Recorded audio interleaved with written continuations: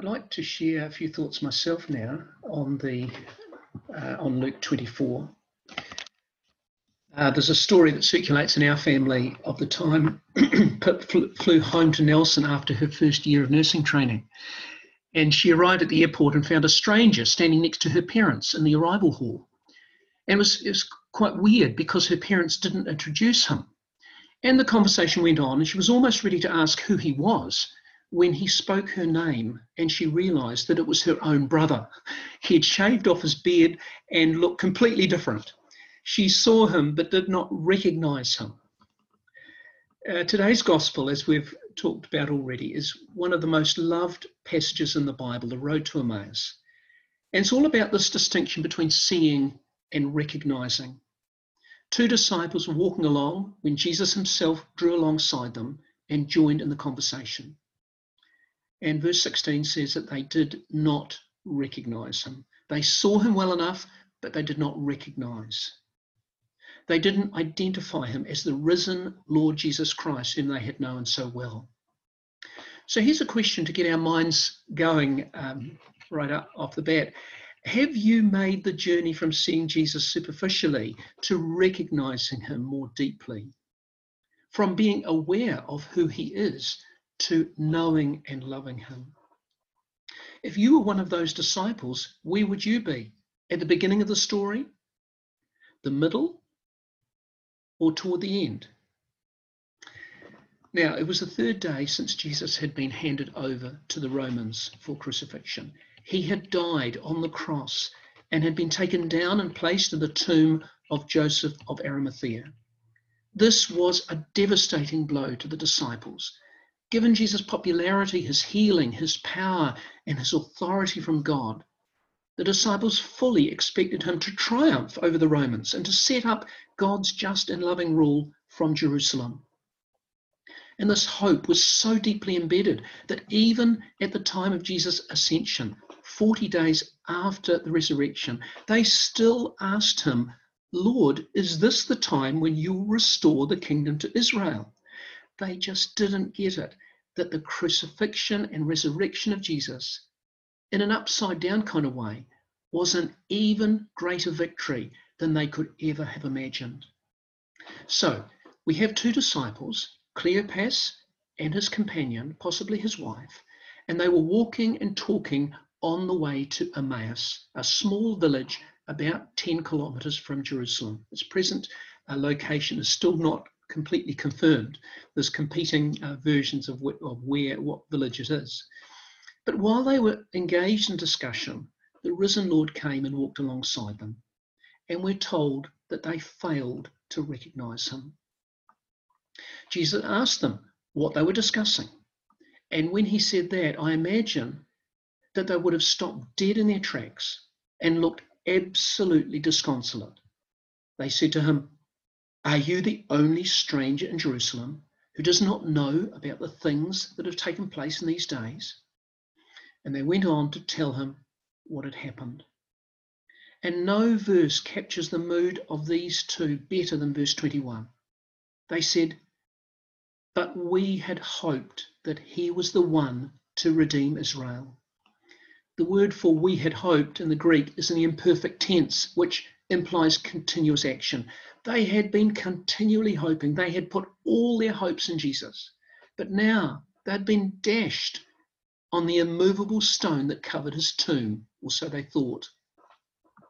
So beginning with Moses and the prophets, Jesus opened up the scriptures and explained to them that the Messiah had to suffer, die, and be raised from the dead. Now, I want you to notice the love and patience of Jesus at this point. Jesus drew alongside these two disciples. He walked with them, even though they did not fully understand. And that's what it's like for us as well. Some here this morning may feel your faith is very small.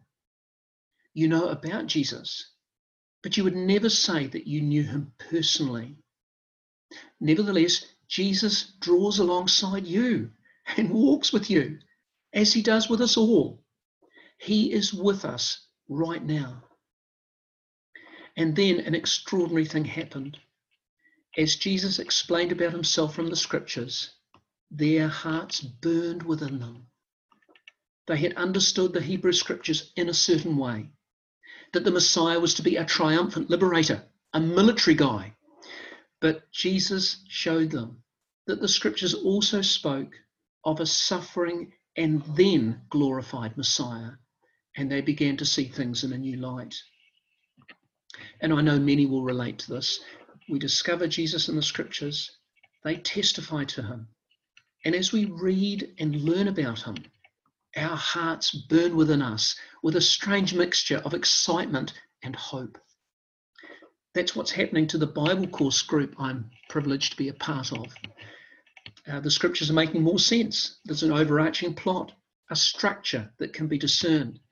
It's exciting to think that we are edging closer toward an understanding of the purposes and love of God. So these two disciples are experiencing a feeling in their hearts and minds, but what difference does it make to them? What effect does it have? The intriguing thing is that they still do not recognize Jesus. This is an important point. His true identity is still hidden from them. They have a burning inner feeling, but they still do not have a personal knowledge of Jesus. The missing component is supplied when they urge him to stay the night with them. And as they eat their evening meal, Jesus took bread, blessed, broke, and gave it to them. And at that moment, their eyes were opened, and they did recognize him. That understood with their mind that Jesus must suffer, die, and be raised from death, but their eyes still did not see. Now, with bread and wine, the disciples recognize the risen Jesus. I once befriended a person, this is a few years ago now, who wanted to explore Christianity. His name was Jim. And he got very close, but I could see he was having a final struggle. So I suggested that he go up one Sunday night and receive communion. He had not done so up until that point. And that was a watershed moment for him. He came to know Christ that night in a personal way. Do you see the power of word and sacrament here? We need the reading, the preaching and study of God's word. We need to hear about the good news of Jesus. Of course, we need that information. We need to learn about Jesus from Scripture, but we also need the sacraments of bread and wine. And it's in the breaking of bread that scales fall from our eyes and we recognize Jesus Christ, the risen Lord.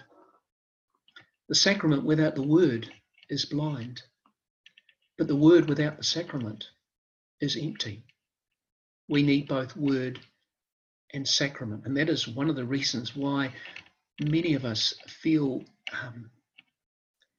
somewhat bereft, because we're not able to receive communion in these days of lockdown.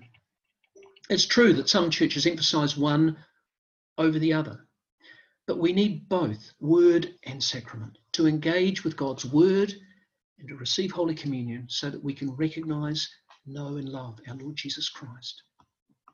Okay, so is this where the story ends? Well, no, there are two halves to the journey. We may be tempted to leave Cleopas and his friend basking in the glow of Jesus, but we're actually told that Jesus disappears. I think that's significant. And the journey from Jerusalem to Emmaus is immediately followed by a journey from Emmaus to Jerusalem.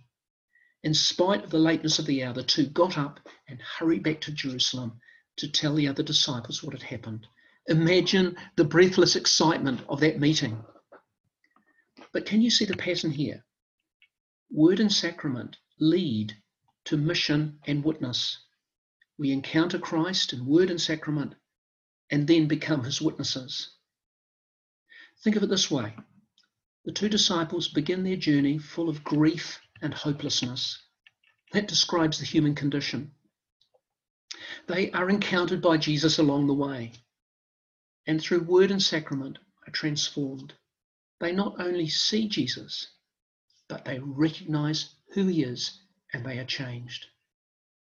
They return to Jerusalem, place of abject failure, but now empowered by Jesus to be his witnesses.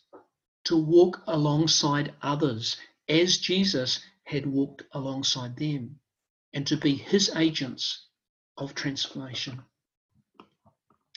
T.S. Eliot famously wrote, "We shall not cease from exploration, and the end of all our exploring will be to arrive where we started and know the place for the first time." And that's what it's like. We encounter Christ along the way. He transforms us by his grace, and then he brings us back to our friends and family to be his witnesses. In some ways, we go back to the familiar, the routine, but everything is new and different because of our encounter with Christ. We're all on a journey together through this COVID-19 lockdown. Jesus draws alongside us and engages with us through his word and spiritual communion. And this experience is changing us. Sometime soon we will make the other half of the journey, from lockdown level 4 back to level 1. In the journey back, nothing will ever be the same again. Our world has changed, but he calls us to be agents of mission and to share his good news with others. Amen.